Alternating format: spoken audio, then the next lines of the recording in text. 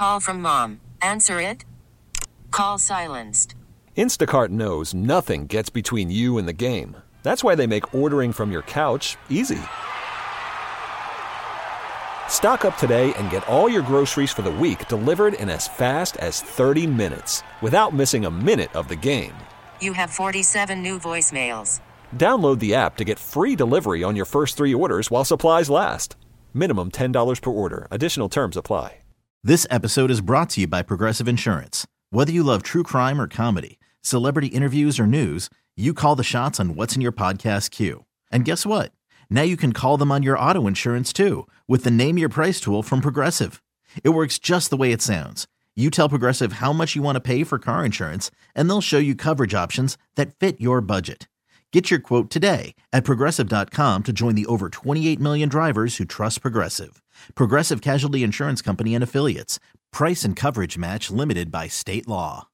It's time now to go beyond the headlines. And for the next 2 hours, go where every sports fan wants to go. Behind the scenes and into the practice facilities, locker rooms, coaches' offices, and press boxes to get the info before anyone else. This is the ESPN 1320 Insiders. Oh, we're locked in today. Oh, yeah. Running around like our hair's on fire in here. Well, my head is on fire. I don't have any hair. We're running around like my head is on fire. Well, I wouldn't say that too loudly. Draymond Green could hear and put you in a headlock. Oh, boy. All right. He could come for you, Kyle. Dude, all right. So here's what happened. Here's what happened last night. So I'm making dinner. I had a million things to do yesterday. Like, my night was very busy last night because I had extra stuff to do for the Bailey show this morning. It's fine. That's what I signed up for. It's my job. I'm not complaining. But I was just very busy, running around like my head was cut off. Yep. Not like it was on fire. It was cut off last night. So I'm running around. I'm trying to do a bunch of stuff. My wife gets home. Talk about work. I'm trying to make dinner. And I'm going, okay, I got time to make a quesadilla real quick. Okay. I'm going to eat that and then go upstairs. I got to knock out a quick bit of writing. And then I have a podcast. And then I can kind of reassess where I'm at. But I got this bang, bang, bang, bang, bang. And so I'm a little bit frenetic. And I get a separate text. I have a group chat with my folks. But I get separate texts from each of them that's like, WTF is going on. And then my dad does Prize Picks. And he goes, my Clay less than on points looks good now. And I'm like, wait, what?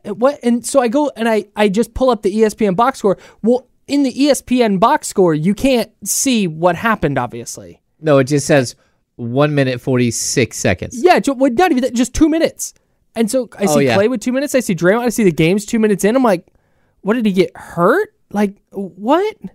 And then I go on Twitter and just a wall of videos of what happened. And, I got to say, before we dive into the antics, the in-season tournament's working. Adam Silver is thrilled right now. He is. He's thrilled. He's gonna drop the band hammer on somebody. Yeah, but he is very, very excited about the competition level, the anger level, the angst that is the mid-season tournament. I don't even know what's going on here. The end-season tournament. There we go. I'm totally confused, man. Like, why are players getting so amped up over these tournament games? And like, a bunch of the games are really good. So the games have been great.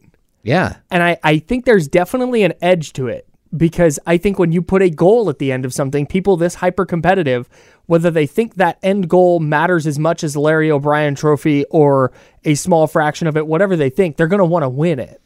Like, they want that trip to Vegas to play in those exclusive semifinal and final games. Yeah. So look, I think there's another added angle here that needs to be drawn out a little bit more.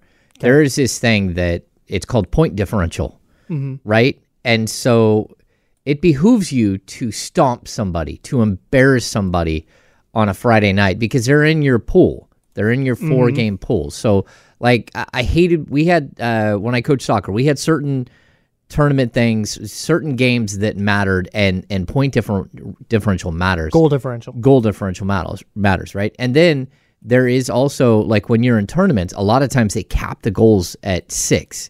You're not allowed to go more than 6 goals over the other team. And if you do, you start losing points. You get deductions, right? Oh. so you don't embarrass the other team. So like I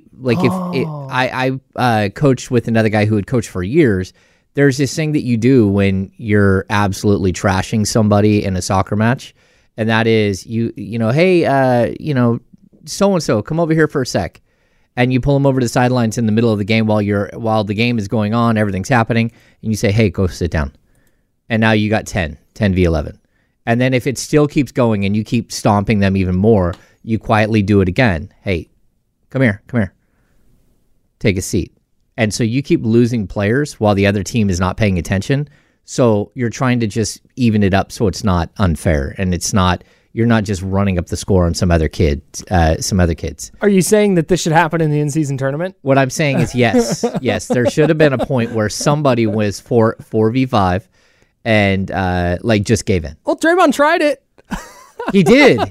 He's like, oh, let's go 3-on-4. How about that? Here's the thing here's where all this started. So if it's not clear, if you follow me on social media or whatever, I grew up in the Bay Area. It is what it is. So when I first watched the video, just quick again, remember I'm making dinner, I'm throwing the video on just to get an idea of what happened. I'm going, wow, look at Draymond in the middle of a scuffle pulling somebody away. Oh no. And I'm going, wow, I'm going, you know what? That's growth. I love to see that.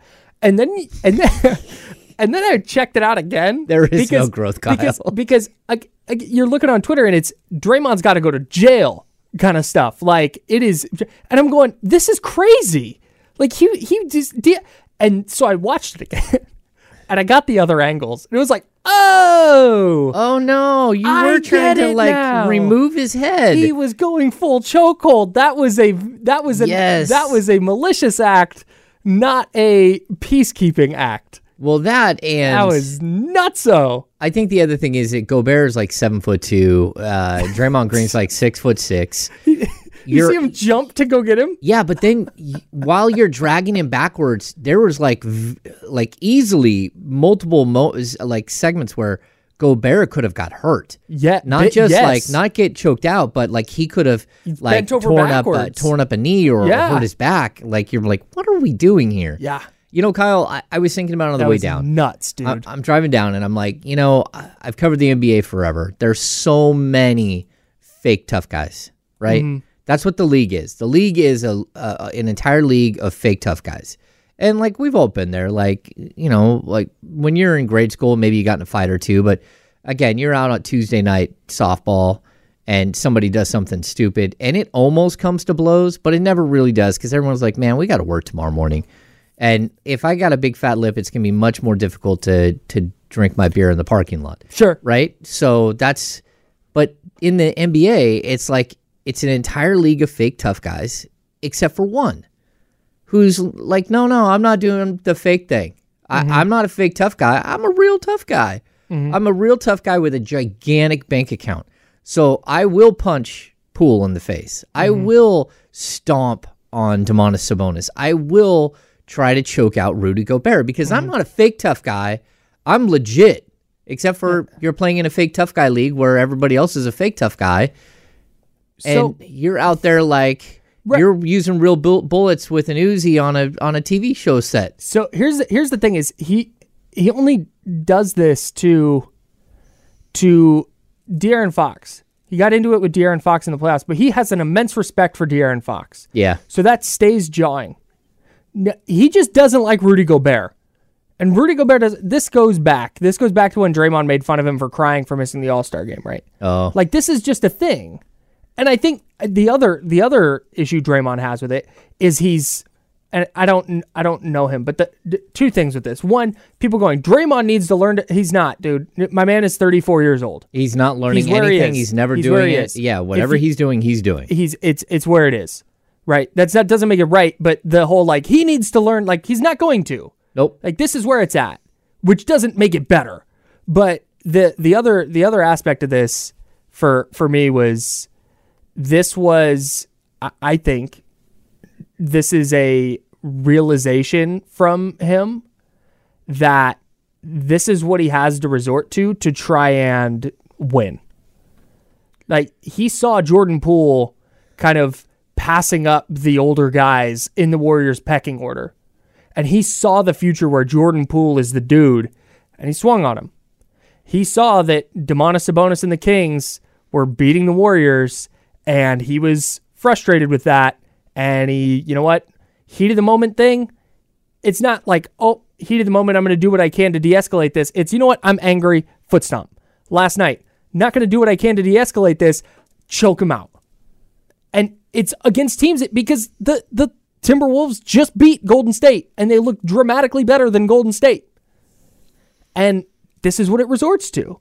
I get you. I get you. And whenever it's indefensible. It is. It's totally indefensible. That's what I saw Warriors fans on the internet last night, and it's like, dude, you can still love the Warriors.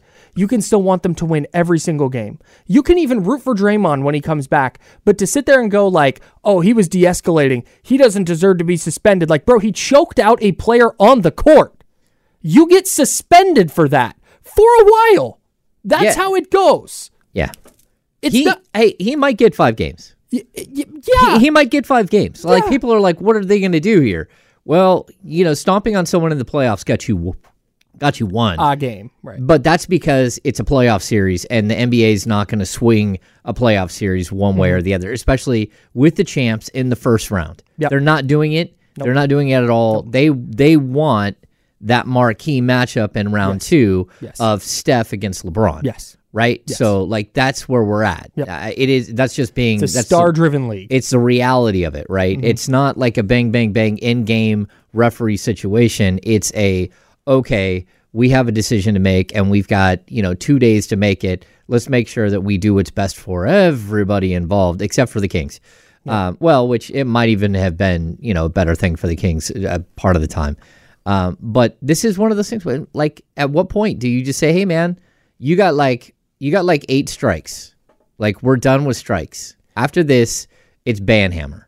We're not playing this. We're not doing the jump up on chairs and act like you're Hulk Hogan and sit there and try to get the crowd to throw things at you or whatever. We don't want another Malice in the Palace. Do you think there's part of Adam Silver that kind of likes it, though? Because we're sitting here in Sacramento. We have Davion Mitchell stuff to talk about and Kings, Lakers to talk about, but we're sitting here talking about the in-season tournament and Draymond Green. I think he loves that we're talking about the in-season tournament. I think he hates that we're still focused on Draymond Green. And here's the thing. So somebody, I am not him in the chat, says Draymond is always doing this kind of BS. This is the thing, though. I don't want to equate this with a flailed arm or a flailed leg. This is a deliberate act of trying to harm a person. Yes. This isn't something within the scope of basketball. It's like, that's a little bit of that's a dirty play. You can't do that. This is like, bro, if this happened on the street, it would be on site. Like, so this is a, you're going to jail. Right. I don't want to equate this to the normal course of a quote unquote dirty basketball play, because this just goes beyond that. Yeah. So that's kind of where I want to land. Yeah. But it's not a dirty basketball play. It's assault. It is, right. And dude, the way it is what it is. It is. The memes that came out of it were very funny, though. The fact that Rudy Gobert is okay, called him a clown after the game, all that jazz. A lot of good stuff. Yeah. So he's fine. So you can laugh at the memes. The memes were very funny. And that Draymond had to run over and jump on his back like a kid with his older brother. Like Yoda jumping on Luke. So funny. So funny. Yeah, there it is. Again, now that he's okay. It was a scary moment, but bananas. Anyways, Timberwolves won, 104-101. But Brandon Podjemski for the Warriors, am I right? Big game for the Rook. Okay. Watch out. All right, let's get to this Davion Mitchell stuff. And we got to talk about it. Are you still in on Davion Mitchell long term? We'll talk about that next. That's James Ham. I'm Kyle Madson. We're the Insiders, sponsored by Jiffy Lube here on ESPN 1320. Call from mom. Answer it. Call silenced. Instacart knows nothing gets between you and the game. That's why they make ordering from your couch easy. Stock up today and get all your groceries for the week delivered in as fast as 30 minutes without missing a minute of the game. You have 47 new voicemails. Download the app to get free delivery on your first 3 orders while supplies last. Minimum $10 per order. Additional terms apply.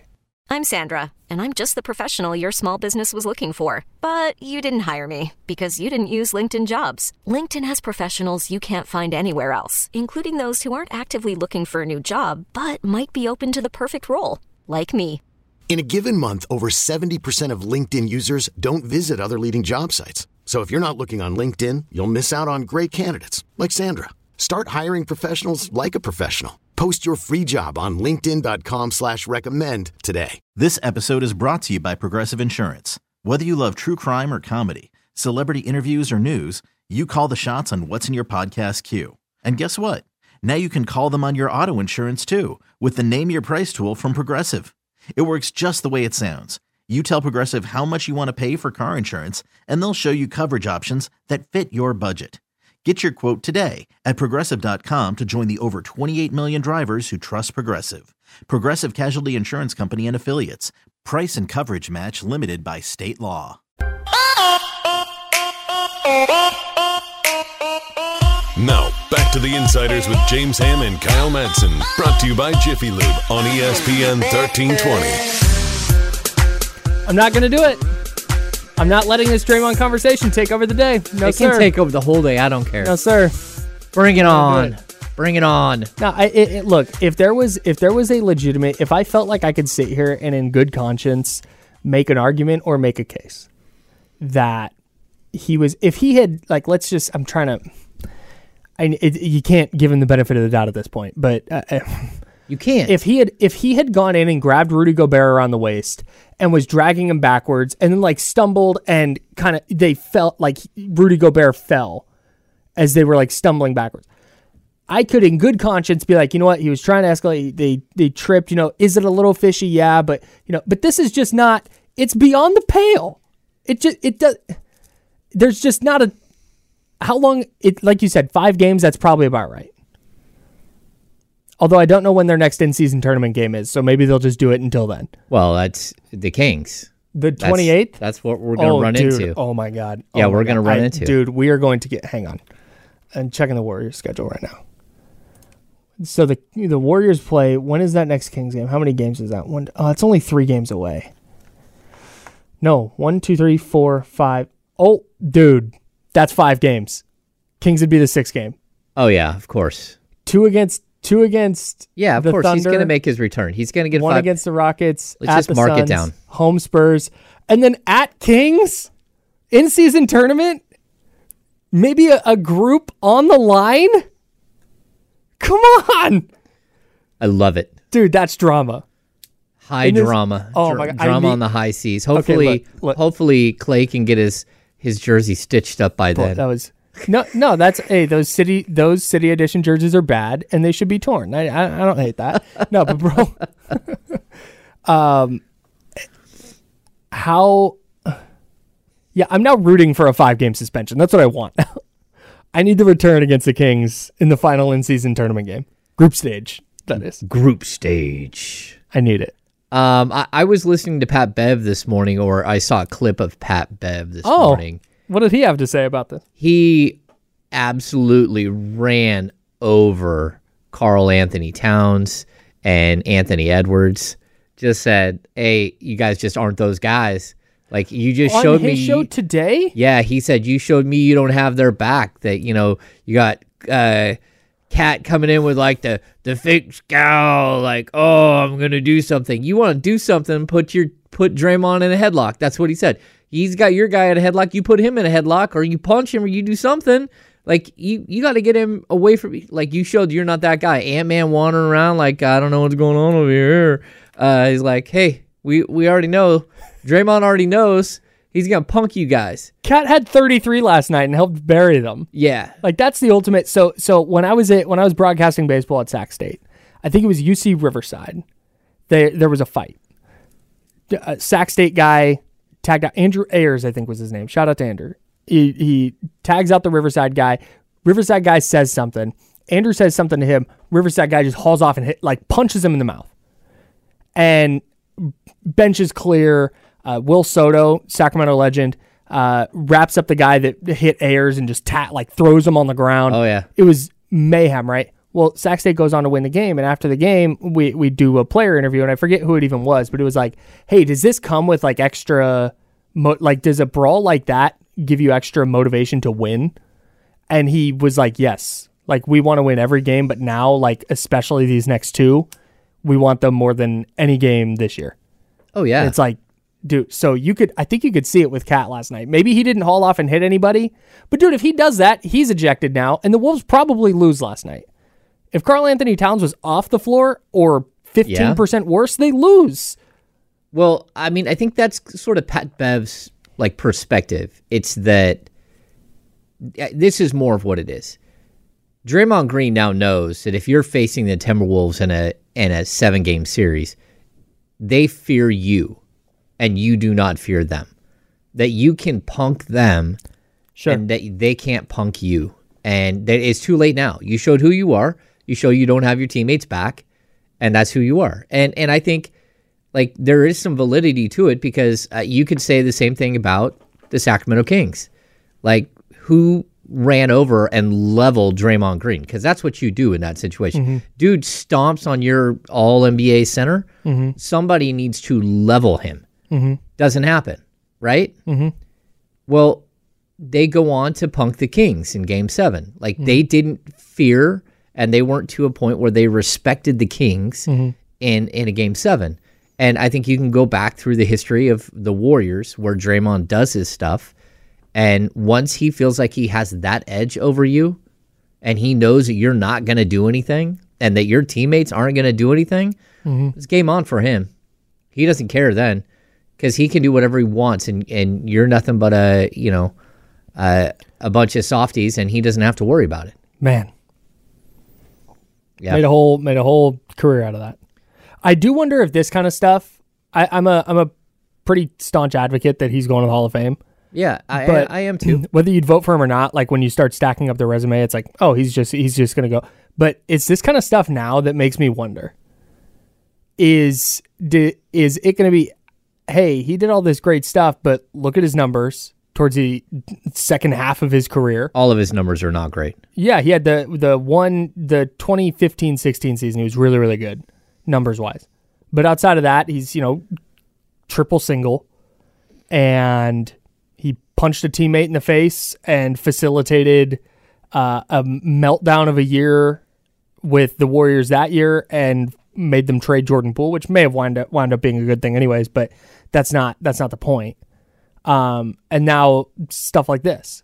And now does this kind of act make people go look back at kicking Steven Adams and stomping on Domantas Sabonis, and they go, man, his value late in his career wasn't nearly as high enough to go beyond the extracurriculars. Well, I'll tell you what they will do. Like the Hall of Fame voters, like there will be people who say he's gonna get in, but we're gonna make him wait. Yeah. And that's happened with Terrell Owens. Yeah, we're going to make him wait a considerable amount of time. Mm-hmm. And I would even say, like, comparing him, like, Terrell owns his off-season, his off-court stuff, his off-field stuff, just the drama and all.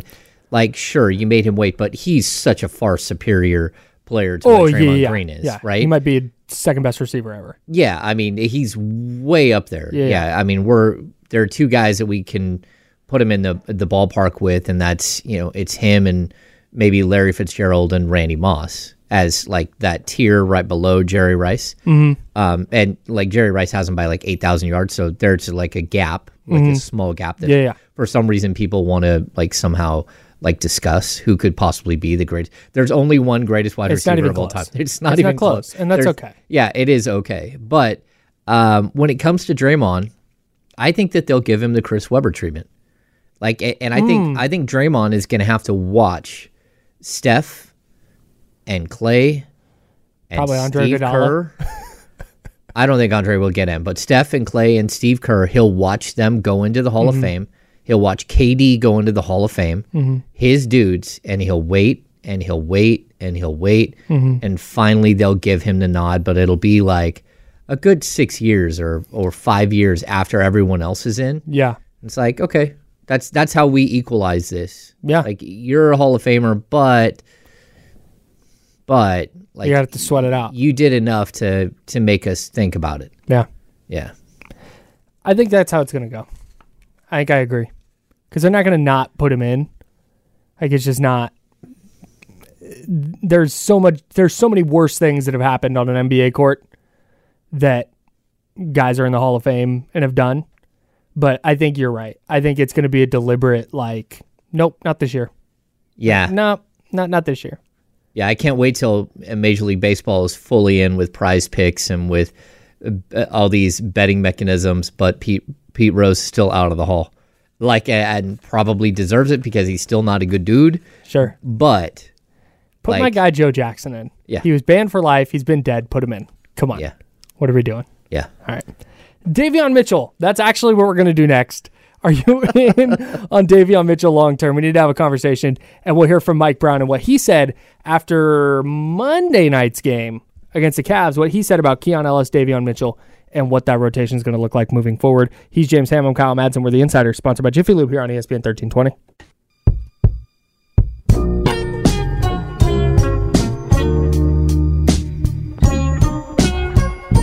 Now, back to the Insiders with James Ham and Kyle Madson. Brought to you by Jiffy Lube on ESPN 1320. We're putting a pin in the Draymond stuff because we didn't get to Davion Mitchell yesterday, so we're doing it today. We are doing it today.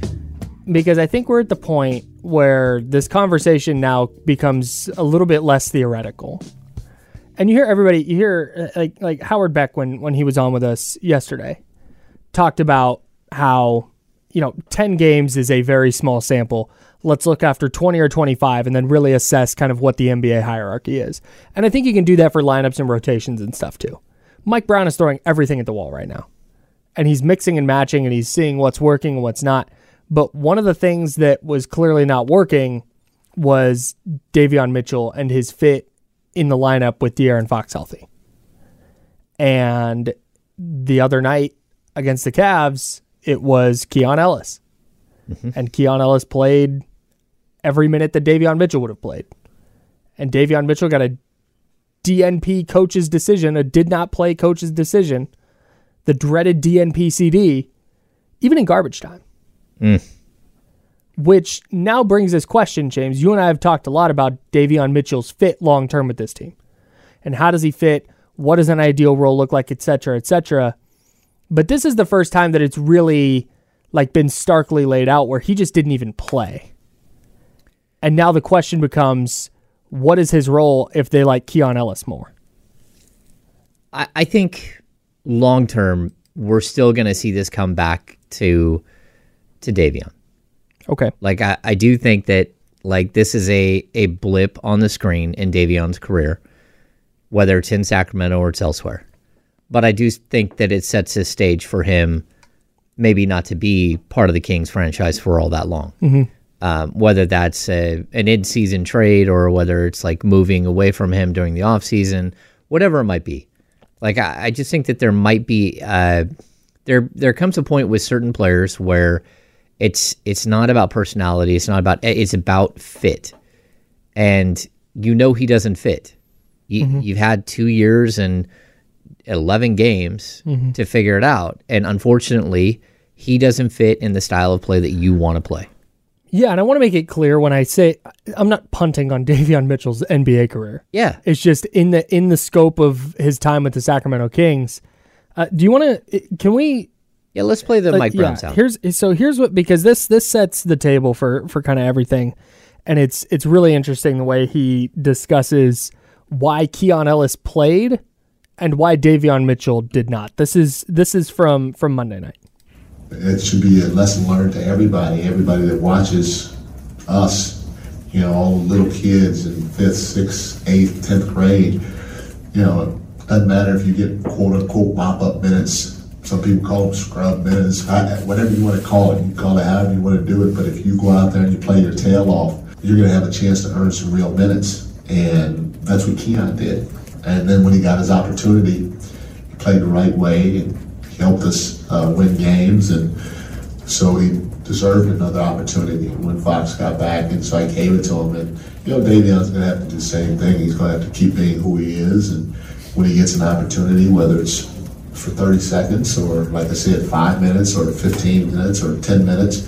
He's got to go play the right way and impact the game, not by not doing too much, but being who he is and playing towards his superpower to help us win. And if he does, maybe he'll get another opportunity, and the next thing you know, he's back.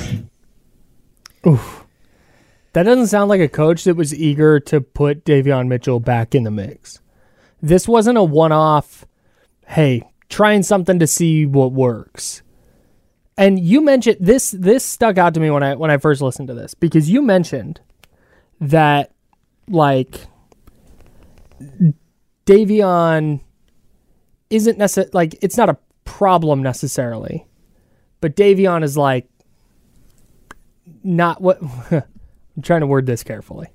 Not thrilled with his role with the team. Yeah, I mean there are some murmurs around the team that like that he's been like he's slightly unhappy with his role. But I don't think there's been like a quote unquote like asking out or anything like that. Yeah, but so this makes me wonder, the fact that he got that DNP CD, that did not play coach's decision. Yep. It makes me wonder if that was like a very specific, calculated message from the coaching staff. Yeah, and that's where I look at this too, because I think it's very possible that Davion Mitchell is a backup point guard next game and that Keon Ellis is coming off the bench. Although I will tell you that Jalen Slauson and Colby Jones and Jordan Ford and Philip Petruchev, they all got on a bus and went to Stockton and played for the Stockton Kings last night. Mm-hmm. Keon Ellis did not. And so you go to that's a great point. You go to the G League website for the Stockton Kings, and it's Jordan Ford and Keon Ellis. That's what the picture is. That's who they expected to be there and starring. Now, look, Colby Jones went there and had this incredible game. He had like 8 steals. So I think, of course he did. He's an NBA player in the G League. Yeah, something like 16 points, 9 assists, like 5 or 6 rebounds, and 8 steals. Yeah, like it was like holy cow, man! And they dropped like a 140 on somebody, 140 to 99 or something. Can't wait to go to a Stockton Kings game. It was brutal, but I think this is how Mike Brown likes to phrase things, right? Are you in? And if you're in, you're going to sign on the board. You're in, right? Yes. They have this contract, and now they've put the contracts in the hallway leading to the locker room. You see the contracts on the wall. Are you in? Now, that's the whole contract? Yeah, is it like on King's letterhead? How official did they go? Like, I'll take a picture of it Please for do. next time. And it's a very specific, are you in? And what it is, it's a contract between all of the teammates that you're in for whatever that means. For you personally, what it means is that the team is always going to be bigger than the individual. And that is in every single situation. So if I look over the bench and I choose to go with player X over player Y needs to cheer his teammate and make sure that his jacket isn't on the court and, like, hey, give him a pat on the butt and say, go get him, right? That's the job. So Mike Brown says, if you don't want to sign the contract, it's okay. You don't have to sign the contract. But that means that you got 1 foot out. You got 1 foot in and you got 1 foot in. He's at 1 foot out. I need both feet in. If both feet are in, it's really hard to take a step back. If 1 foot is in and 1 foot is out, it's really easy to rock back on that foot that's out and turn and not be in anymore. So he tells the guys, if you don't want to sign, it's okay. We'll deal with that later. But if you do sign, then it's everybody is on board. So I think this can be part of that. Like a moment where Mike Brown's like, hey, are you in? Because if you're not, then that means something different. Yeah. And that means that like you'll be, in uniform at the end of the bench, but you're pretty much not here anymore. Well, and that ties in perfectly to something the Chatty House brings up, and I think this is really important, and it ties into what you said. Chatty House at youtube.com/ESPN1320. We're also on Twitch, Facebook, Twitter. Watch ESPN 1320 TV. It's us, the Insiders, sponsored by Jiffy Lube, followed by D'Lo and Casey from noon to 4. Anyways, Chatty House brings up that Keon Ellis hasn't been great. And I think that speaks to what you're saying. It's not like Keon Ellis came in and was this game-changing player for the Kings, and oh my God, he's putting up 15 and 10 a night, and how do you keep this guy on the bench? But it's what you just talked about. It's Mike Brown very specifically in the cut that we just played saying it's about playing the right way. And maybe Keon Ellis isn't perfect on offense and scoring a ton of points, and maybe he's not a lockdown defender, but it's about just doing the right things on the court. We see this with Steve Kerr all the time. And you hear Warriors fans all the time complain about rotations, but it's like Steve Kerr's just playing who he believes is going to do the right thing. Whether they're the best player or not doesn't matter. Is he going to do the right thing to help out the team and affect winning as best they can? And I think that's probably what Keon Ellis is doing more than Davion was. Yeah, and I mean, I think like people always, they know I use Buddy Hield as an example. There's no question that Buddy Hield is one of the greatest shooters the game has ever seen. It is. Absolutely no question. Yes. He is one of the greatest shooters, and he's one of the hardest workers I've ever seen come through Sacramento. But that doesn't mean that Buddy Hield did the right things on the court. Yeah, right. And he did it all the time. Like, there was a game where 90 seconds left, you're up like, I think Kings were up 6 or they're up 7, and he pulled up from 30 feet with 20 seconds left on the shot clock. Oof. In the fourth quarter. It's a Jordan Poole move. It's one of those things where you don't care about winning. And if you did, you wouldn't have done that. Right. And it's so frustrating for a coach, for every one of his coaches, to just sit there and like, I have to play him because he makes those threes. Mm-hmm. But I can't play him because of everything else. Mm-hmm. And like, I know that, like, it's not, that's just who he is. It's a problem that you have to try to work around if you're a coach. Well, that's not where Davion's at, and that's a problem. Mm-hmm. Like, he's a great defender, okay? But outside of that, like, it's not like if you switch him out for Keon Ellis, that you're going to have some measured difference. And that's the problem that Davion is facing right now. Mm-hmm. And part of it is that Davion doesn't have the right role on this team, and that's because they have players that are better than him that play the role that he wants to play, which would be a starting point guard or the number one point guard off the bench. Just because he stands at the point guard position on a still shot of the lineup, that doesn't mean he's ever the point guard. Malik Monk is the point guard of the second unit. Yeah, right. Right? Just because he brings the ball up, that doesn't mean anything. Mm-hmm. So, but my point would be this. People who say that they didn't see enough from Keon Ellis, I did. I saw the energy. I saw the change in energy, and I saw the change in athleticism. You go from a 6-foot-tall guard to a 6'3" guard with a much bigger wingspan that gets through screens better. Mm-hmm. He's doing the right things the best he can. But I'm also going to tell you that Davion Mitchell didn't go play in the G League. He's been with this team for the last 2.5 years, working with this team. Keon Ellis has been up and down and up all over the place, going to the G League. He barely played last year in the main club. He's getting yelled at by his teammates on the court because they're demanding that he does the things that he should know to do, but he doesn't have the experience with that group, and some of it is that. You're seeing Domantas Sabonis, like, demand that he does something, and that's good. Right, that's the right thing to do. It's accountability. Yes. And it's saying, hey, Keon, we get that you're doing great. We like the energy that you're bringing, the things that you're bringing, but for us to reach our potential, I need you to get it right, to understand that we have a system here and you need to play within that system. And you'd way rather that than them look at the bench like, get this kid out of here. Who's this guy? No, it's good. That's the accountability that we want. We want them being accountable on the court to their teammates and having these discussions, having a player put his arm around somebody and say, hey, look, I need you to do this and this and this. This is what you're doing wrong. Did you see the clip that went viral, quote unquote, of Kawhi Leonard yelling at Ivica Zubac? No.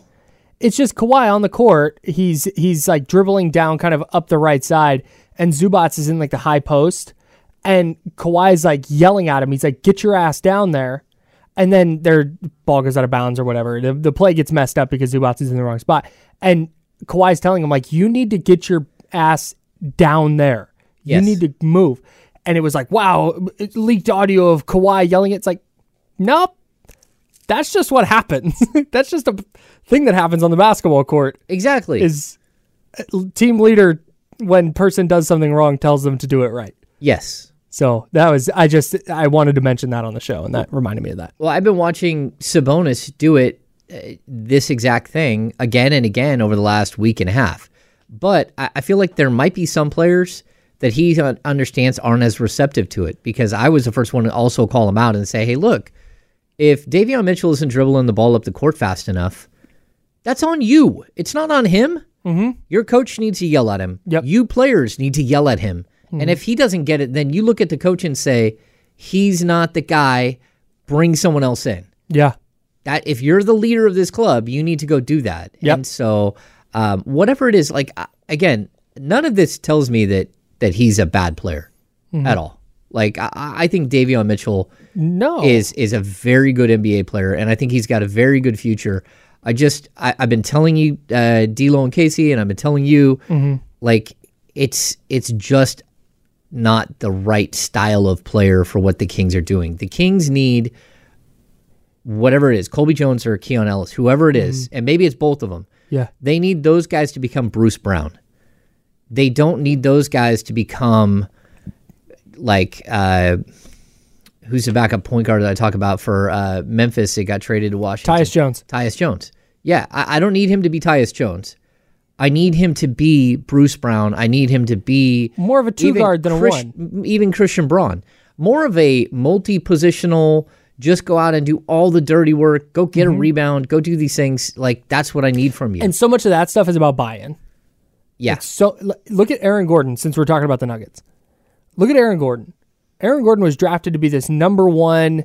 He could defend 1 through 5. He can shoot threes. He's going to rebound. He's winning dunk contests. He's not carving out a winning NBA career like that. He is now like a defensive stopper, lob guy, grabbing, lose 50-50 balls, doing all those little things to help Denver win. Okay, so I'm gonna hit you with something here that might like change our thought on Draymond Green. If the Nuggets go out and win 4 of the next 6, is Aaron Gordon a Hall of Famer? No. Oh, 4 out of the next 6 titles? Yes. Oh, I thought you meant 4 out of the... I was no, like, what? 4 out of the next 6 titles. Probably not. It's Jamal and it's Jokic. Yeah, Jamal and Jokic and probably Aaron Gordon. Maybe. And it depends. I mean, it depends a little bit on his role, because he'd have a little bit of that Andre Iguodala thing where it would be like good early career, but then like revived his career as this really dynamite role player. But if he's as impactful, like again, in the world where the Nuggets win 4 out of the next 6, if he's as impactful in those 4 as he was in this one, like, why not? Okay. I'm just going to say that I think that the answer is no, that he wouldn't. That, again, Jokic is in 100%. Maybe Jamal Murray is in, and that's if he gets healthy and starts actually playing a bunch of games every year. And Aaron Gordon is left out. And is that because Aaron Gordon doesn't have a podcast and that he doesn't punch people in the face and he doesn't stomp on people? And he's not like he doesn't get thrown out of games. Like, are we right now mentally rewarding Draymond for all of the things that we remember from him? Which, let's be honest, what we remember from Draymond is him being part of a bunch of championship teams, but also all the technicals, all the flagrant fouls, all of the stomping, all of the post game. Antics, all of that stuff. That's what we're remembering. So are we going to penalize Aaron Gordon because he doesn't do that? I'm not. Just a hypothetical. I'm just saying. I'm not. Who's we? He's going to have a tough time getting there. Is this we that we talk about? No, if he is as what did he go in the playoffs last year? He was 13, 6, and 3 a night, shooting 39% from 3 in the playoffs, 51.8% from the field on 10 shots a game. If he does that in 4 of the next 6 championship runs. And what did you say points per game? 13.3. He doesn't get in. I'm just saying he doesn't get in. Man, Like career numbers wise? Like I'd have to. Okay, so a lot of this too is gonna come from the. I hate this word so much because it's so overused and it's always used wrong, but I'm gonna use it. Narrative. Okay. What the discussion point is on Aaron Gordon. Is this the Jamal Murray, Nikola Jokic duo? Jokic is now top. What would that make him? Top 5 all time? I don't know. If he wins 5 titles, Yeah. and just keeps doing what he's been doing and averaging triple doubles, Oh yeah. he goes to top 5 all time. He should, So, but he won't. okay. He won't be considered that, but he should. He'd be top 10, but I don't think he'd he get might top 5. Dude, we're talking about a I don't know. 6-year run after this, and that's a decade of Jokic as a triple double guy winning MVPs, and then you put 5 titles on it. Hey, I'm here That's for a it. top 5 guy. Like But no, watching him play last night was just like he is mesmerizing. it is absolutely the craziest thing you've ever like. There is so much talk about how good Nikola Jokic is, and I don't think it's enough. Yeah, I watched the play late in the game where he got the ball in the middle of the key and Paul George like was tied up against him, and it's almost like he just leaned his belly into him, which pinned Paul George to the ground, and he went right up and flipped it right over the top. And it's one of those baskets that you don't. It will never make SportsCenter. Nope. But it was one of the most impactful baskets in the game where they put them away. Yep. And that's what he does. Yep. Like some of the passes, like it's just. He's ridiculous. It's so much fun to watch. Yeah, I dig it. So if it's the Jamal Murray, Nikola Jokic duo, and it's Murray averaging 30 a game in one run, and then Jokic averaging a triple-double in another, and that's just kind of what it is. And in those 4, they split the finals MVPs, and they're just great. Then I don't think Gordon gets in. But if the discussion around it is, man, they don't win that title without Aaron Gordon. Oh, Aaron Gordon shut down Jason Tatum in 2 of those finals and held Jason Tatum to 14 points. Then I think it starts to kind of go the other direction. There also has to. I want to revisit this. I don't. I do. The insiders were already guaranteed we're going to be on the air for at least 5 years, so we can actually test this theory. So my. Okay, I'm going to amend this.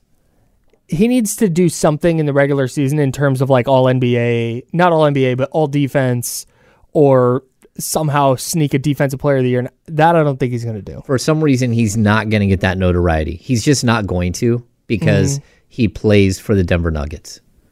He does not play for a major market team. He's not going to get the notoriety. He should have been an all-star last year. Wait, hang on. Stop. Oh, okay, never mind. Drew Gooden, not Drew Gordon. Never mind. Aaron Gordon has a brother in the NBA named Drew Gordon. And I was thinking of Drew Gooden. Oh, yeah. I was tripping that. Kings legend, Drew Gooden. Hell yeah. He played one game. Not Aaron Gordon's points, brother. 15 points, 15 rebounds, I believe. One game. And then he asked if he could be waived the next day, and they said, yes, go ahead. Huh. You're too good to be here.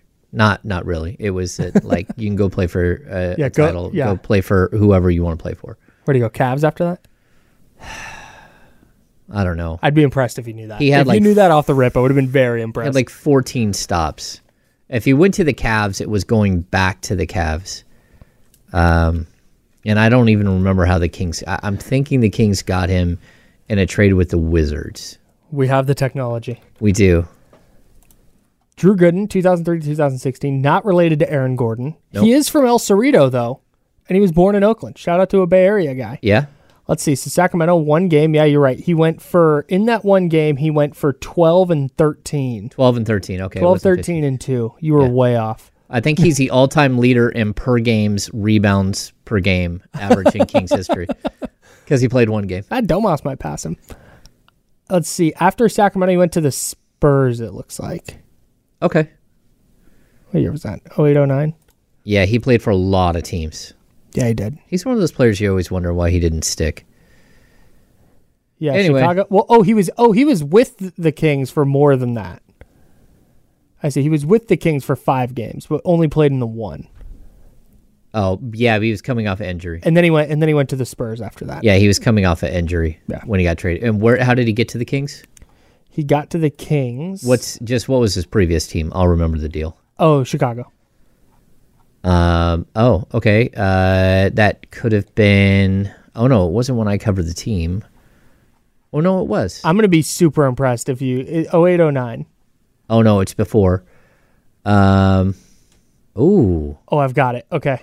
Is that the same trade that brought? I'm gonna be so impressed Kings if you get this. Legend. Okay. Is that Brad Miller getting traded? Yeah. And it brings back.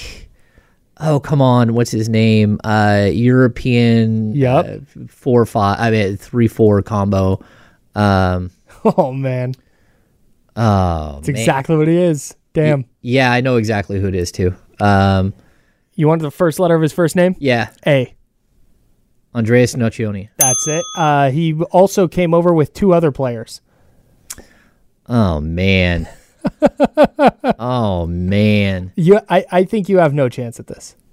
The one never suited up for the Kings, and the other one played 7 games for the Kings in 08-09. Oh, I'm not going to get it. Cedric Simmons and Michael Ruffin. Oh, yeah. Okay. The Kings also sent John Salmons to Chicago. Of course. Yeah. Yeah. Because why wouldn't they? And then they brought him back. In fact, John Salmons is going to be in whatever trade they make this year. Well, they brought him back 2 years later, 2011 draft. Right. They traded the number 7 pick, which was Bismack, and Beno Udrih for John Salmons, and the number 10 pick, which became Jimmer Fredette, instead of number 11, who was Klay Thompson, or number 16, who was Kawhi Leonard. This is super impressive. This is great recall by you. I can do like games, like football games specifically. I can remember like really weird specific things about them. That's one of my favorite things to do with Kenny is just talk about. I go, hey, you remember that Falcons game in 2010? He's like, yeah, I sure do. When this happened, I'm like, yeah, it's the game. Anyways, the be able to recall trades and stuff like that is super impressive. Okay. Speaking of trades and Davion Mitchell. Yep. It feels like that's the direction this is heading, where Davion Mitchell winds up in a deal that the Kings make to acquire somebody at the deadline or near the deadline. Yeah, I would say, like, for me, it's probably like a 80-20 that Davion would not make it through this season versus him being a King long-term. Okay, well, I have just a team to send him to and just a player to acquire in return. I'll tell you what it is next here on ESPN 1320. T-Mobile has invested billions to light up America's largest 5G network, from big cities to small towns, including right here in yours. And great coverage is just the beginning. Right now, families and small businesses can save up to 20% versus AT&T and Verizon when they switch. Visit your local T-Mobile store today.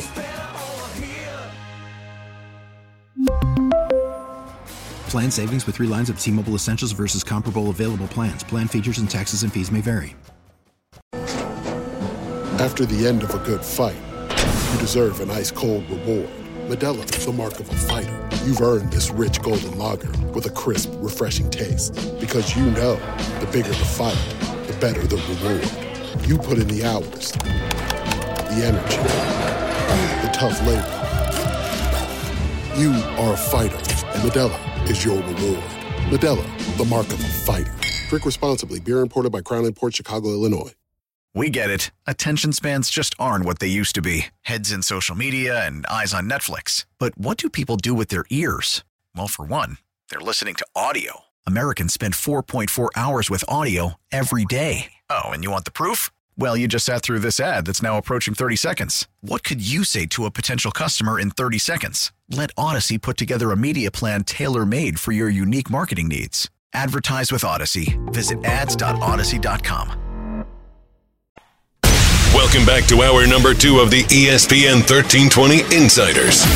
Get ready for the most up-to-date sports news and talk with the ESPN 1320 Insiders. It said 80-20. It did. That's James Ham. I'm Kyle Madson. We're the Insiders, sponsored by Jiffy Lube. So you believe there's an 80% chance that Davion Mitchell is dealt sometime before this year's trade deadline. Or this season's trade deadline. I don't know that there's, I would say I have a No. What I said was I think that there's an 80% chance of him getting traded between now and the end of the season, or not being on the team next year. Oh, okay, than him getting a long-term contract and going more than 4 years as a Sacramento King. Oh, okay. Yeah.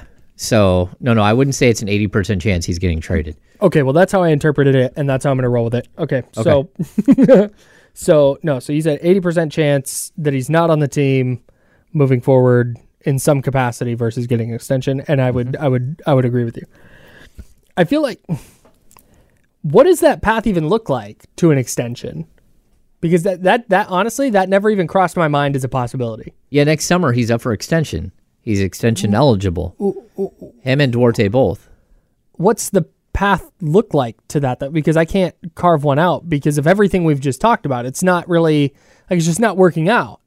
But Kyle, that's why I don't know that he would be here longer than this year, because he has value now as a player that you could get into your shop, give him a 25, 30 game run, knowing that you have a whole nother year, but you also have the summer to sign an extension with him, and even restricted free agency after his 4th year.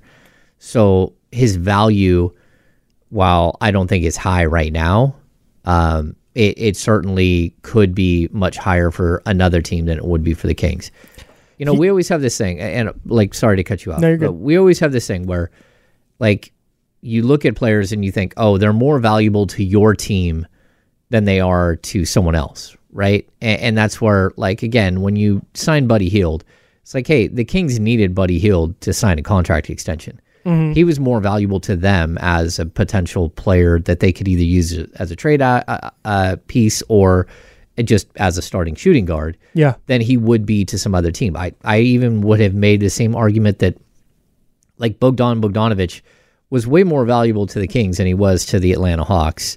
And if the Kings would have matched the offer, he would have had, you would have held him in more high regard as, if you're the Kings, especially for trades and everything else, than the way that it went, where he goes to the Atlanta Hawks for nothing. I think Davion Mitchell has become a player that's the opposite. There's a value in him right now as a young player who isn't working out where he's at. And best case scenario, Davion Mitchell's playing 13 to 16 minutes a night as De'Aaron Fox's backup. That's really the best case scenario at this point. Sure, if De'Aaron goes down for 25 games, and then you would use him more.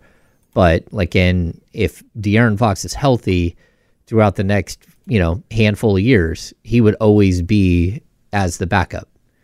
And there's just not a tremendous amount of value in that. Right. You can go find the DeLon Wrights of the world and have him fill in as a backup point guard for your team for 2 years and be perfectly fine.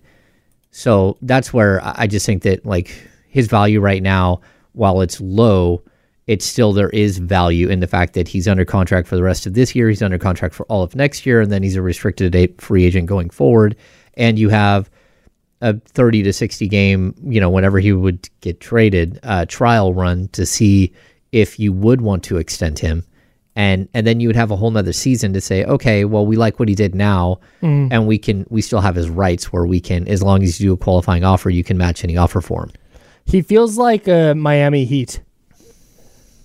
I don't know. That's not the team that I talked about at the end of last segment. I have a different team for that and a different player in mind. Okay. But it just feels like he's going to wind up on the Heat at some point. I would be okay with that. I feel like he just matches their vibe. Yeah, and that's what I mean. Isn't his Twitter handle Hoop Culture? Yeah. Or the whole Heat culture thing. Oh, yeah. Memphis feels like another team where he would... Toronto. That's why I've brought up Toronto. Toronto's a great one. Because, the Fred VanVleet and Kyle Lowry lineage of having smaller guards that play defense and are impactful. I think that there's a pathway for him to not only be a starter, but be a very productive starter for a long time. It's just, he's not De'Aaron Fox, and the Kings have De'Aaron Fox. Yeah. And I mean, that's the end of it. That's the end of the discussion. I can't help you. And the fact that he's a one position player on a team that values multi-positional players and has a slew of multi-positional players That's a problem. I mean, again, Kevin Huerter, the 2 and the 3, Malik Monk, the 1 and the 2, De'Aaron Fox, the 1 and the 2, Keegan Murray, the 3 and the 4, Harrison Barnes, the 3 and the 4, Trey Lyles, the 4 and the 5. Like, so many multi-positional players on this team. Chris Duarte can play like 3 positions. That's where the value is for this team. And when you have a player who only plays 1 position, and it's usually the center position or the point guard position is usually the only players that have that issue. Yeah. He's going to run into that. And he's not going to space the floor. He just doesn't really. Well, I mean, he can't space the floor, but I think the bigger problem is it's not even his fault. It's that your number 2 scorer, your crazy, athletic, super fun guy, Malik Monk off the bench, is really like 6'2", 6'3", but like 175 pounds. Like, you need a bigger guard to play with Malik Monk, or at least a rangier guard, a guy who can play multi-positions, who can defend multi-positions. Yeah. That's what you need. And again, it's not a slight on Davion Mitchell. Like, against the Warriors, when Klay Thompson hit the shot over the top of him, like, that was great defense. Really good defense. He was right there. The problem is that he's 6 foot tall, and he was up against a 6'7" shooting guard. The beginning of the end of this to me was Game 7, though. Yeah. That was shocking to me.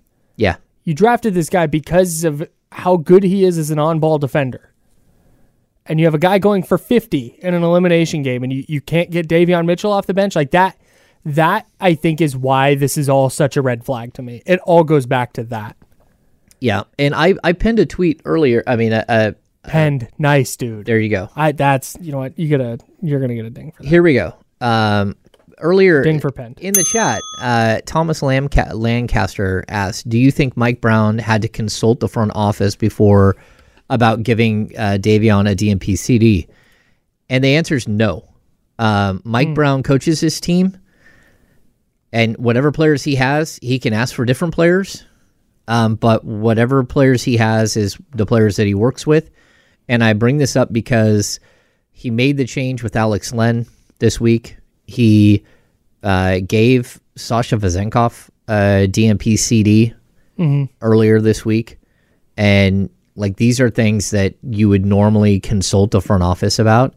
But this is like, these are coaching decisions, and Mike Brown's the coach, and he's making these decisions, and he doesn't have to look over his shoulder. He's got enough clout within the organization. Honestly, this is the most important thing you've said on this show.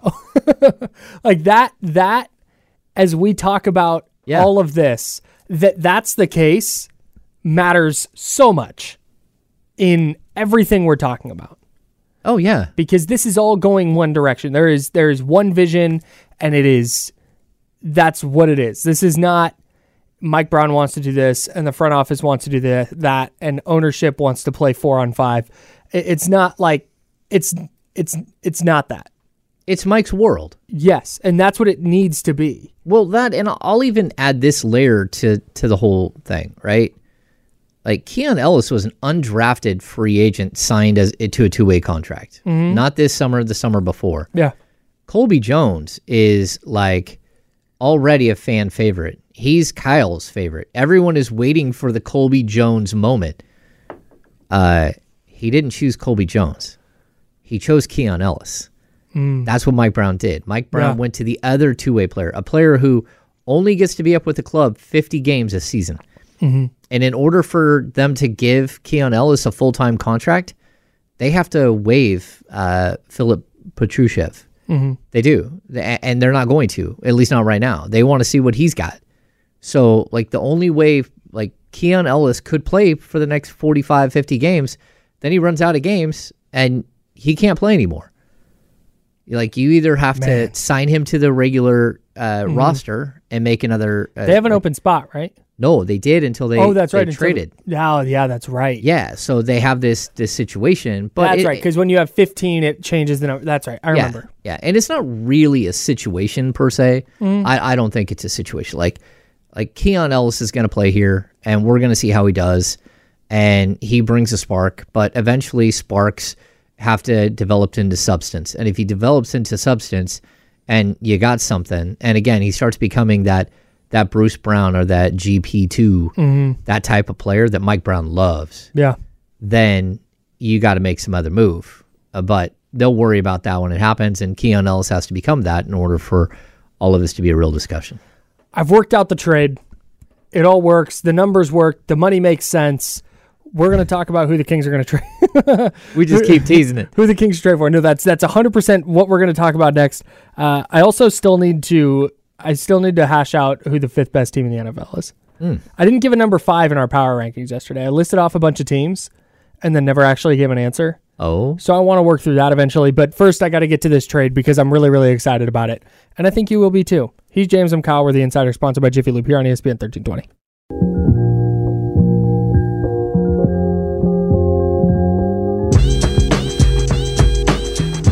Now, back to the Insiders with James Ham and Kyle Madson. Brought to you by Jiffy Lube on ESPN 1320.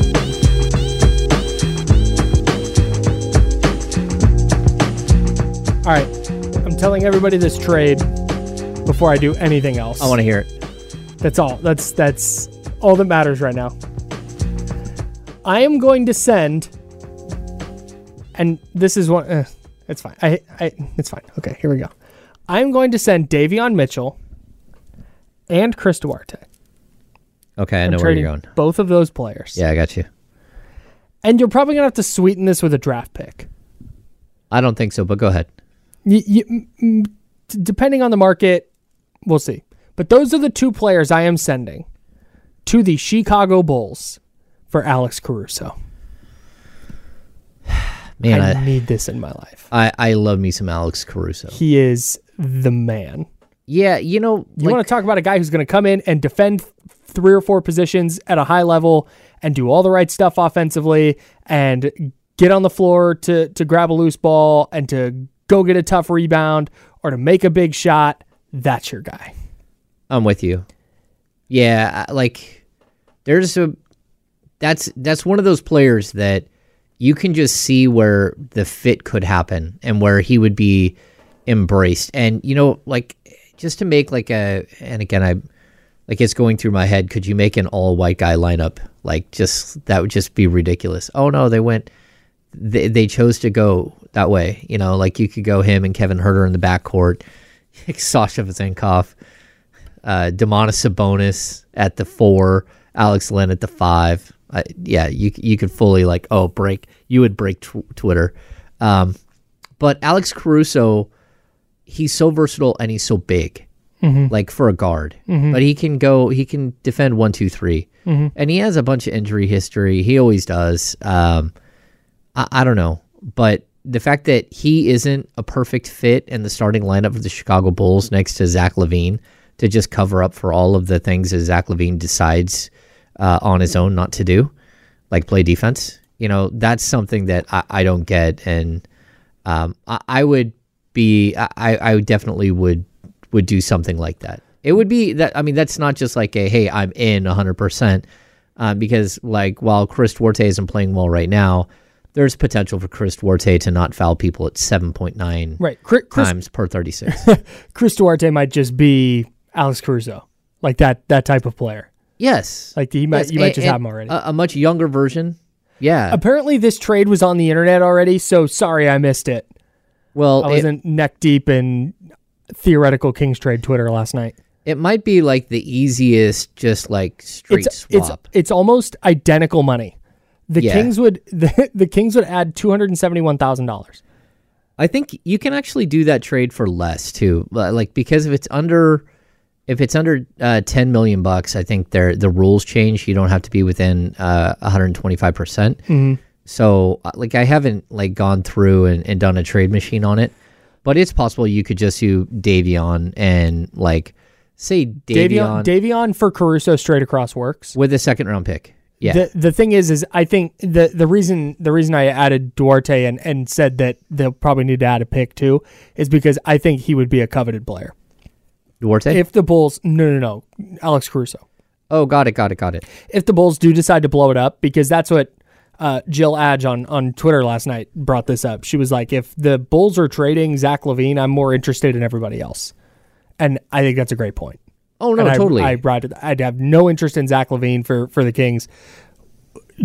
What does it take to get Alex Caruso? But I think there's a lot of teams in the hunt or contending teams that will call and say the same thing. Yeah, but like I don't think we're going into trade season and Alex Caruso is like the most coveted player that you could possibly. No. Yeah, I don't think that's where we're at with Alex Caruso. And he's at I think his contract is a 2-year, like he's right around 2 years and $20 million owed. Mm-hmm. And so you would be taking on more salary, but this is one of those deals where it's like, okay, like I think you could find a way. Yeah, it does. Alex Caruso for Davion Mitchell straight up works. Yeah, because the Kings aren't a luxury tax team, and right. And I don't know where Chicago is, because that could be another element to a trade, something like this, mm-hmm. where Chicago, actually saves salary cap money. Like if they could save luxury tax money, but I'm not sure if they're luxury tax team. I got them at 164.7 million, mm-hmm. and I'm not sure what the luxury tax is for this season. But that's another way where you might be able to save. Oh yeah, the luxury tax for this season is 165.294. So they're literally like 500,000 under the luxury tax. The Bulls? Yes. So they'll be looking to shed salary. They might be looking to shed salary just to ensure, because if you make a trade, I don't know. There's a way that you could do this. Okay, I'm in. I'm manifesting that. I would like Alex Caruso to be on the Kings now. Okay, and then the headband game. Run that up the flagpole. Johnny G brings this up. Like the potential of Herter and Caruso dual headbands in the backcourt. Mm-hmm. That'd be pretty sick. And hey, Caruso actually needs it though, because let me tell you, as a bald dude who sweats, a headband is. I wear a hat to the gym. I don't wear a headband. Yeah. But I throw a hat on, and my hat is disgusting. Okay. But there's just nothing there to catch a sweat. It just all rolls down your face. Okay, so Kyle, I want to throw this at you, though. Like, I think that there are two different things that are happening right now with the Sacramento Kings that can change the trajectory of what you do, mm-hmm. right? The first is if Keegan Murray is a multi-positional defender, mm-hmm. it changes everything. Facts. Like if all of a sudden he's shutting down a 6'1" Donovan Mitchell at 6'8", like I don't know how that happened. He said, "I got more athletic." That's what you could tell. Like you can just tell in the way he's moving. Yeah, totally. You can see it. But if he becomes that guy, it changes a lot of things, right? Because 100%. Now if he can be a true 3, then it makes your 4 more open to adjustments, right? Mm-hmm. Now, the other thing I believe that can happen here is if Kevin Herter continues to rebound the way that he has, he can actually play more 3. That gives you the versatility of him and like the 3-4 combo there. And that could open up the 2, whether it's a Keon Ellis, whether it's an Alex Caruso, whether it's a Colby Jones, in front of what would be Malik Monk. Mm-hmm. You can go more defensive at that position as long as they can still shoot the 3. You can look for... So I guess what I'm saying... Davion Mitchell? I'm joking. No, what I'm saying is that you can look for true 3 and D guys. Yes. But also, you can look at 3 and D guys at the 2 and at the 4 mm-hmm. and maybe at the 5 because Domas can slide over and play some mm-hmm. 4. That's what would happen if Keegan Murray is a true 3. It allows you these other avenues where when you're going out in a trade market, you're going out in free agency, or you're going into the draft, now you can look at these other positions as opposed to right now you look at the Kings, you're like, how do I get better? You know, I've got my 1, 2, and 3 like already full, mm-hmm. but like, how do I get better? How do I manipulate this thing? And if all of a sudden you have the ability to add either a 1, a 2, a 3, a 4, or a 5, it makes it a lot easier to go out with a shopping list and go, okay, any of these would work because I can move pieces around. Right. And if that's the way I'm building my roster, I feel a lot more confident about the future. I'm going to do a really strained analogy here because I think you just hit every nail on the head. So I'm going to try and contribute with this. Okay. It would be akin to having like a lemon in your kitchen. And you have to go grocery shopping and use this lemon. Where, okay, there's some things you can do, but it's pretty specific what you're doing with that lemon. You're making lemon bars, you're making some kind of lemon chicken, something like that. Okay. Or you have butter in your kitchen. And now you're going to the store and you need to figure out what to make with butter. And you're just, everything is on the table. Yes. That's a little bit how it would be if the Kings were in a spot where, hey, you can just go get a good player. And it doesn't need to be like, okay, well, they have to be able to fit next to Sabonis and they have to be able to guard this position. They have to be able to do this very specific thing. Like, no, man. Play defense, shoot the 3-point shot. If I can get a 3, 4, or 5 that can block shots, then amen. Yeah. That's what we're talking about. Like, again, the versatility of this roster is getting better. Yeah. And it's expanding, which is good. All right, we're going to figure out who the 5th best team in the NFL is just real quick. And then, are we missing the boat on the in-season tournament? Because I've been a little skeptical, but I think we are, Kyle. And then of course we'll have our three keys to the Kings-Lakers game tonight, to a Kings win over the Lakers as they open up a 6-game road trip. We'll talk about all of that in the final segment coming up next on The Insider, sponsored by Jiffy Lube on ESPN 1320. Now, back to the Insiders with James Ham and Kyle Madson, brought to you by Jiffy Lube on ESPN 1320. All right, just real quick before we get back into King stuff, which we're going to. James, you and I, every Tuesday, after the NFL week is done, we go through and reassess what the top 5 looks like. Yeah. Because this year, it's not like, hey, these are the top, this team's at the top all year, and that's just what it is. Like, it has been a constant, just ever-changing mix. And bizarre. It feels like we're trending toward just landing on the same 5 teams that we had at the top to start the year, but that's what I've thought a couple of times, and then there will be a curveball. But yeah, we agree. Eagles, Chiefs, Lions, Ravens are the top 4 in some order. Eagles, Chiefs, Lions, Ravens. Yes. Okay, for right now. So the news today, and you had the 49ers at number 5. They're in the mix for me there, and I think there's probably a really strong argument to be made that the first 5 weeks plus their win over the Jags is more indicative of the team they are than their losses to the Browns and Vikings and Bengals. Or that they're probably somewhere in between those two, because I think those are their best performances and then their worst. So they're probably somewhere in the middle, but still really good and a contender.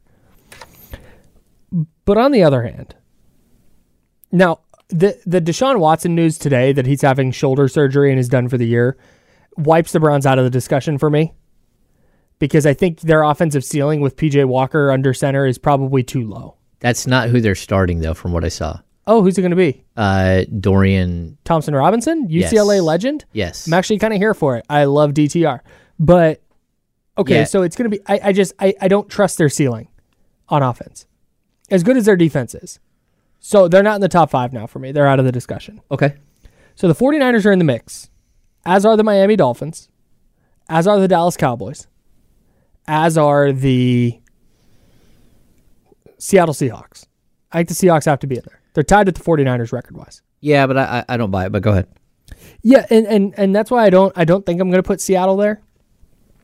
Now the Niners play them in a couple weeks. If Seattle wins, then we can reassess that, but I'm not totally buying in on Seattle just yet. They have a really good win in Detroit earlier this year, but they recently got housed by the Ravens. They needed a last-second field goal to beat the Commanders. I'm not buying it. Now, the Dolphins, they've had issues with beating teams with winning records. I think they're like minus 46 against teams with winning records this year. Yeah. So I'm still a little iffy on them, although I'm interested to see what their defense looks like down the stretch here with Jalen Ramsey healthy and coming off the bye and all that. And then the Cowboys are in the mix, but the 49ers beat the Cowboys by whatever it was, 25 points, 30 points, whatever the margin of victory was. So I think I'm going to put San Francisco there and feel okay about it.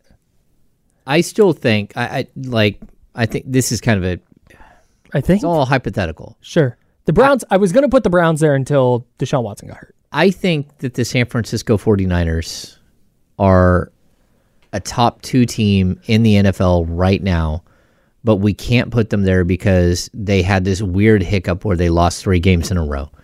And they had injuries, they had reasons, they have some excuses. They made some mistakes, a coaching mistake cost them 1 game. Overall, they didn't play well for 3 weeks. When I look at them and I compare them to the Dolphins, when I compare them to this group of teams, what they did to the Cowboys, we can't have the Cowboys. You can't put the Cowboys above the 49ers after what happened there. I agree. So, and I want to believe that, the Browns, because they beat the 49ers, but that wasn't as convincing. Didn't you lose that game because of your a field goal kicker missed? So one game, your coach decides to blitz somebody at halftime and give up a long touchdown that ends up changing the outcome, right? One game you missed an extra a field goal that for the game win. They're the number 2 in the league right now. They're the number 2 team in the league right now if they didn't miss a field goal, right? And we could say, okay, well, they missed a field goal. Okay, but if they didn't lose 3 in a row, if they lost 2 out of 3, we wouldn't have this question because all the other teams have 2 losses at a minimum. And you said it's sort of the same 5 teams. No, we launched the Bills into outer space. The Bills the Bills can get out of my fraudulent. Face, dog. Yeah, they're fraudulent. I'm worried their quarterback's fraudulent. Actually, I'm pretty sure he's fraudulent. Did you see the new argument on Twitter yesterday? From Football Nerd Twitter? Actually, interceptions and turnovers aren't bad. Oh, yeah. We did have this discussion slightly. Okay. Yeah, which is a very strange. It's so nuts. Yeah. Just crazy. Yeah, I think you're probably putting the Niners there again just because of their 6 wins have been just so convincing. And you mentioned it, there are a couple of bounces of the ball or 1 or 2 plays away from having 1 or 2 losses. So, yeah, I think that's probably right. I'll be more convinced though if they go handle the Buccaneers and then go beat Seattle in Seattle on a short week. I still need to see that. I'm not they looked really good against Jacksonville. But I'm not ready to just be oh, okay, yeah, they're the best team in the NFC again. That was 3 games in a row where they did not look very good. So, okay, are you seeing this story on the New York Post right now that Mark Jackson looking at the chatty house will not be calling games on MSG Network after the Knicks objected to him being on the team's charter? So basically, he has lost his job on MSG because the Knicks have banned him from the team plane. We weren't able to work something out this season, an MSG Network spokesman told the Post. The Knicks declined comment. Jackson did not return messages seeking comment. Yeah. Anyway, there you go. Wait. So he wanted to ride on the team plane and they wouldn't let him, or he got banned? He rode on the team plane and then some BS happened and they kicked him off. Yeah, I don't know what, there's I can't wait to there's hear some details from layers this. to this onion because I can't wait. There's Darren Erman's name is brought up in this. In 2014, Darren Erman, a current Knicks assistant, was fired by Jackson, then Golden State head coach, with Erman as an assistant on his staff. Jackson later called Erman's actions inexcusable. An ESPN report shortly after stated that Erman had taped Jackson and his players unbeknownst to the team. You remember this story? Yes. Okay. Well, Erman is an assistant on the Knicks staff now. And so I don't know if this is what's going on, but this is absolutely wild stuff. Wow. I'm here for it. Yeah. That's there are going to be some wild details coming out about this because Mark Jackson is a wild dude. He's a wild detail dude too. The ledger after he left Golden State is insane. It's wild. And I think that this story is just going to get more and more nuts. Yeah. Mark Jackson may not be rocking out on MSG anymore, but you can rock out this holiday season with the Trans-Siberian Orchestra as they bring back the Ghosts of Christmas Eve, the best of TSO, and more at the Golden One Center December 1st for 2 incredible shows. Enter online at ESPN1320.com and you could win a 4-pack of tickets to the show. Tickets are available at Ticketmaster. The greatest Trans-Siberian Orchestra segue of all time, Kyle Madson. Really bravo. So I was going for that. Yeah. Bravo. Thanks. Gosh, Mark Jackson, man. What a guy. Wow. Are we missing the boat on the in-season tournament? You asked this question in the rundown, and it is a dynamite question. And I don't want to say, because I was out at first, and then that first Friday night happened, and it was like, these all feel like Game 7. Let's go. Oh, I know. And then you go. The Kings had their in-season tournament opener against Oklahoma City at Golden One Center, and it was buzzing. It was kind of a vibe, and the court was different. The jerseys are different. It just, you know what? Everything's a little bit different. Feels a little special. Oh, I can't. And then you go, and then you get into some of these games, and you got the Warriors and Timberwolves getting in an MMA match at mid-court before there are any points scored, by the way. That's the other crazy thing. It was minute 46 in. It was 0-0. No points. What? And just getting ejected. I think I'm in on the in-season tournament. I think like the group play, I'm not going to be like, oh, hey, it's a group play night. But once the semifinals start, I'm all there. I'm intrigued to see how it plays out. Okay, so the Kings play San Antonio on Friday. That's their second in-season tournament game. If by chance they somehow win that game, all of a sudden they're really interesting, right? Who's this? The Kings. Yes. They play the Spurs, right? Yeah. Then you get to the two later on, the Friday and Tuesday, November 24th, November 28th, and you've got Minnesota. That Minnesota game is tough. It's the final game of a 6-game road trip. That is absolutely brutal. But then the Kings get Friday. That's on Friday night. They get Saturday, Sunday, and Monday off. Oh, that's nice. In preparation for the game against the Warriors. And to me, it's going to be a showdown. That's going to be really, really intriguing. I'd also say that the Minnesota game is the day after Thanksgiving. Mm-hmm. That's always like the tryptophan game. And I think teams that are on the road tend to be a little bit better in those games than the home team. More locked in. Yeah. Yeah. They didn't just sit for 9 hours watching football and eating turkey and then having a second helping of turkey. Maybe they do. I don't know. I mean, but like poor Kings are in Minnesota for Thanksgiving. It's going to be cold. It is going to, well, maybe they'll stay in New Orleans. That's possible. Maybe that's what they do. They stay in New Orleans. Oh, no. Hey, if they stay in New Orleans, they're definitely losing to Minnesota. And then fly out the next afternoon, like in the evening of Thanksgiving, fly out to Minnesota. Yeah. That's a weird trip. I don't love that for them. Yeah. Other things last night, the Grizzlies not only stink, but there was a fight in that game, or not a fight, I shouldn't say that. There was a scuffle in that game with Anthony Davis, and then John Morant tweeted out a little smiley face. Oh, yeah? That was great. Love a little drama there. I think the Pacers might just be good. Does John Morant exist? Sorry. Yeah. I didn't know he still existed. Yeah, okay. Twitter user. He's an influencer. All right. Yeah. Go ahead. The Pacers might just be good. They certainly are fun, man. Beat the Sixers last night. 132-126. Tyrese Halliburton, 33 and 15.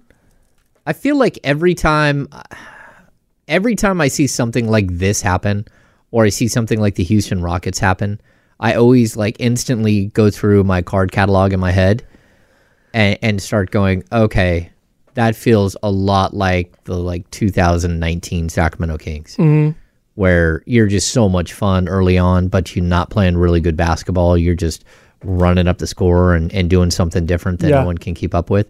And then the Houston Rockets, of course, we can even go back to last season. They feel like the Utah Jazz of last season, where you're getting a bunch of wins early and then all of a sudden, like, reality Fizzle check. out. will happen, and all of a sudden, like, guys are literally fighting for shot attempts on the court, and like that's what you kind of feel like is going to happen. The the Pacers are first in field goals, first in field goal attempts, second in field goal percentage, third in three-pointers, sixth in three-point attempts, second in three-point percentage, and then you get to defensively, and they're not great. Kyle, would you... Defensively, they're the worst at defending the perimeter in the league. They're giving up a ton of field goals and field goal makes and field goal attempts. Not a great rebounding team, middle of the pack. Well, they don't have to rebound because they make all their baskets. It's a good point. Like it's they science. Foul a lot. It's science. Yeah, they're intriguing, man. But let's give them 65 games and see what they look like. Okay, I'm gonna go 40. Okay, I'm doing 40 games. Yeah, if they're 25 and 15 after 40, okay, I'll feel really good about them. All right, but yeah, this is a team that can play. Like, and Bruce Brown's been really good for them. You know, yeah, he's one of those players. They paid big money for a guy who averages 11 points a game, and you know he's living up to. He's helping change that culture and playing solid defense and then our guest this week, he threw shade at the Obi Toppin add-on. He's like, and then they're like taking like this weird adventure with like Obi Toppin, and now that dude's playing. Like, he had a huge night last night, and if you could get him right, because he can really shoot it. If he hasn't shot well as a pro, but like if you can get him moving the right way, yeah, that's a guy that, like, again, the Kings. If I'm the Kings, I'm looking at like he's one of those guys with potential to block shots, with potential to stretch the floor as like a 4 or 5 combo. Yeah. A 5? I think Obi Toppin can play the 5. Like coming into the draft, yeah, he was like a 4 or 5, but like a stretch 5. Like what I'm saying is, if you could put him in the key on the defensive end with Sabonis, like, or have him defend with Sabonis, okay, like, it might be interesting if he's going to play defense. Yeah, a little bit of versatility for sure. I'm not sure he's going to play defense all that much. I wish so. At the station I used to work at, not out here, but in the Bay Area, we had a caller one time during that draft, and we had a drop of the caller saying this, and I wish that we had it. It's this caller going, "Obi Toppin is a bad man." It's really, really funny. But every time Obi Toppin comes up, I think about that. I liked him coming into the draft. Yeah, he hasn't been a little bit disappointing for me. No, he has. But I was in on him in the draft for sure. All right, Kings Lakers tonight, national TV game. Ooh, get dialed. Is this the first? No, they've had one more.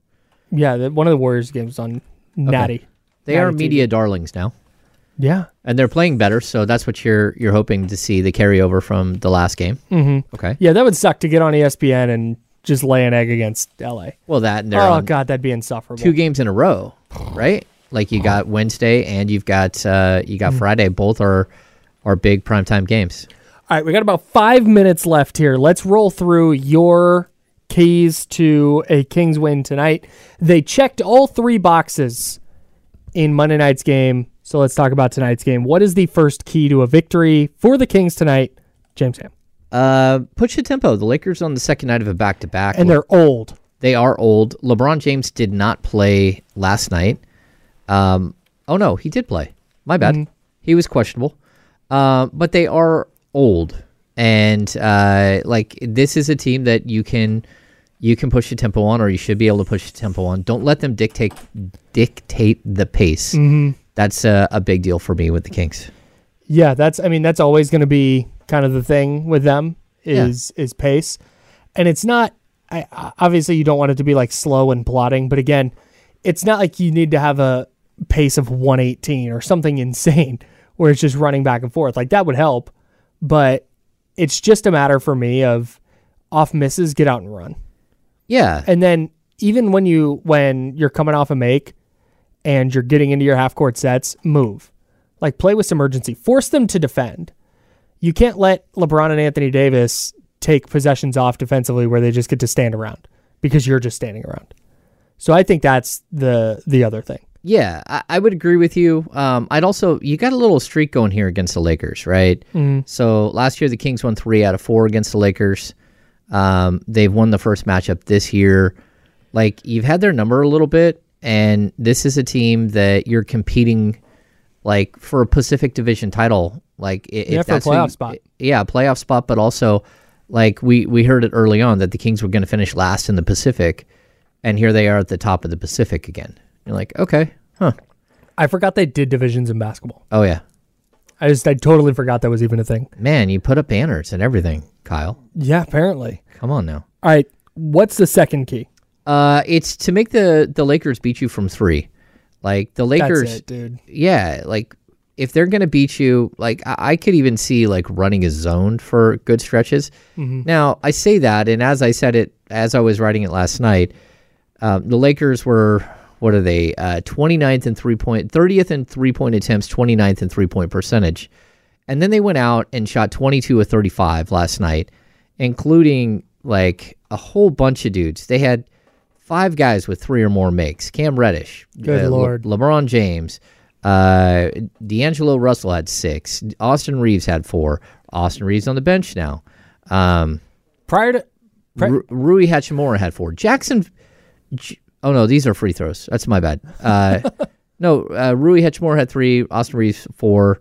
I just looked at Jackson Hayes had 3 or 4 from free throws. But prior to last night, the Lakers, what are they shooting now, 34%? Is that what they're shooting now? 33.4. They were 30.4% going into last night. Yeah. See, like they're not shooting it great. That's where the small sample size police come through. Yeah. Like, hey, look, that's what we mean by small sample size. Yeah. Like Keegan Murray's already shooting almost 40% from the field and like 36% from 3. They made 22 last night. The game before that, 4 and 12, but then 7, 8, 8, 11, 8, 15, 5. Yeah. 10. All those games are shooting below 35% from 3. It's not great. No. What's your and for the Kings, not only forcing the Lakers to shoot from 3 and not letting them be big and letting LeBron and Anthony Davis and Co get to the rim, but then making your threes on the other end. You can't have a regression game where you have Keegan Murray and Kevin Huerter going 4 for 16. Yeah, I think that's a big deal. Keep it rolling. Build off the 2 wins. This team, the offense all of a sudden looks great, looks phenomenal. Build off of it. Yep. Like, you got a marginal victory in overtime against a bad Portland Trail Blazers team. You got a big, solid win against a really good OKC team. Then you get a huge victory last time out. Like, you're building something. Continue the build. Yeah. I thought the other thing they did the other night was they took care of the ball really, really well. I think it was 10 turnovers. You don't have to be at 10. 10 is a crazy low number, but this comes back to the pace. And I think that this is kind of what you were getting at is you can't have these dead ball turnovers where it allows the Lakers to slow things down, grind it to a halt. You're giving them an extra possession. You're losing a possession. So taking care of the basketball is going to be really big tonight. It's big every night, but I think that's exactly how you play into LA's hands if you start giving the ball away. That's right. So, yeah, that's where I'm at. That's what I keys. got for today. We got good keys. Yeah, I feel really good about it. We will revisit those tomorrow. We will begin getting you ready for week 11 of the NFL season tomorrow. But that's going to do it for us today. That's been James Ham. I've been Kyle Madson. We've been sponsored by Jiffy Lube. We'll be sponsored by Jiffy Lube tomorrow as well. D'Lo and KC are next. I can't wait to hear what they have to say about Draymond Green. And if you're on the chat right now, or if you're watching the video, wait till you see Casey's outfit. Oh. Kenny's outfit today is elite. Can't wait for y'all to see it. All right. See you, everybody. This episode is brought to you by Progressive Insurance. Whether you love true crime or comedy, celebrity interviews or news, you call the shots on what's in your podcast queue. And guess what? Now you can call them on your auto insurance too with the Name Your Price tool from Progressive. It works just the way it sounds. You tell Progressive how much you want to pay for car insurance, and they'll show you coverage options that fit your budget. Get your quote today at Progressive.com to join the over 28 million drivers who trust Progressive. Progressive Casualty Insurance Company and Affiliates. Price and coverage match limited by state law. We really need new phones. T-Mobile will cover the cost of 4 amazing new iPhone 15s, and each line is only $25 a month. New iPhone 15s? It's better over here. Only at T-Mobile, get 4 iPhone 15s on us and 4 lines for $25 per line per month with eligible trade-in when you switch. Minimum of 4 lines for $25 per line per month with autopay discount using debit or bank account. $5 more per line without autopay, plus taxes and fees. Phone fee at 24 monthly bill credits for well-qualified customers. Contact us before canceling account to continue bill credits or credit stop and balance on required finance agreement due. $35 per line connection charge applies. See T-Mobile.com. Baseball is in full swing. NBA playoffs are heating up, and your NFL team is gearing up for training camp. Listen to the latest on the teams you love here on the Odyssey app. The biggest sports radio stations in the country, providing unrivaled local coverage of their teams, all in one place. Exclusive interviews with players, coaches, and team executives, streaming live and always available on demand. Stay in the know with your favorite teams right here on the Odyssey app.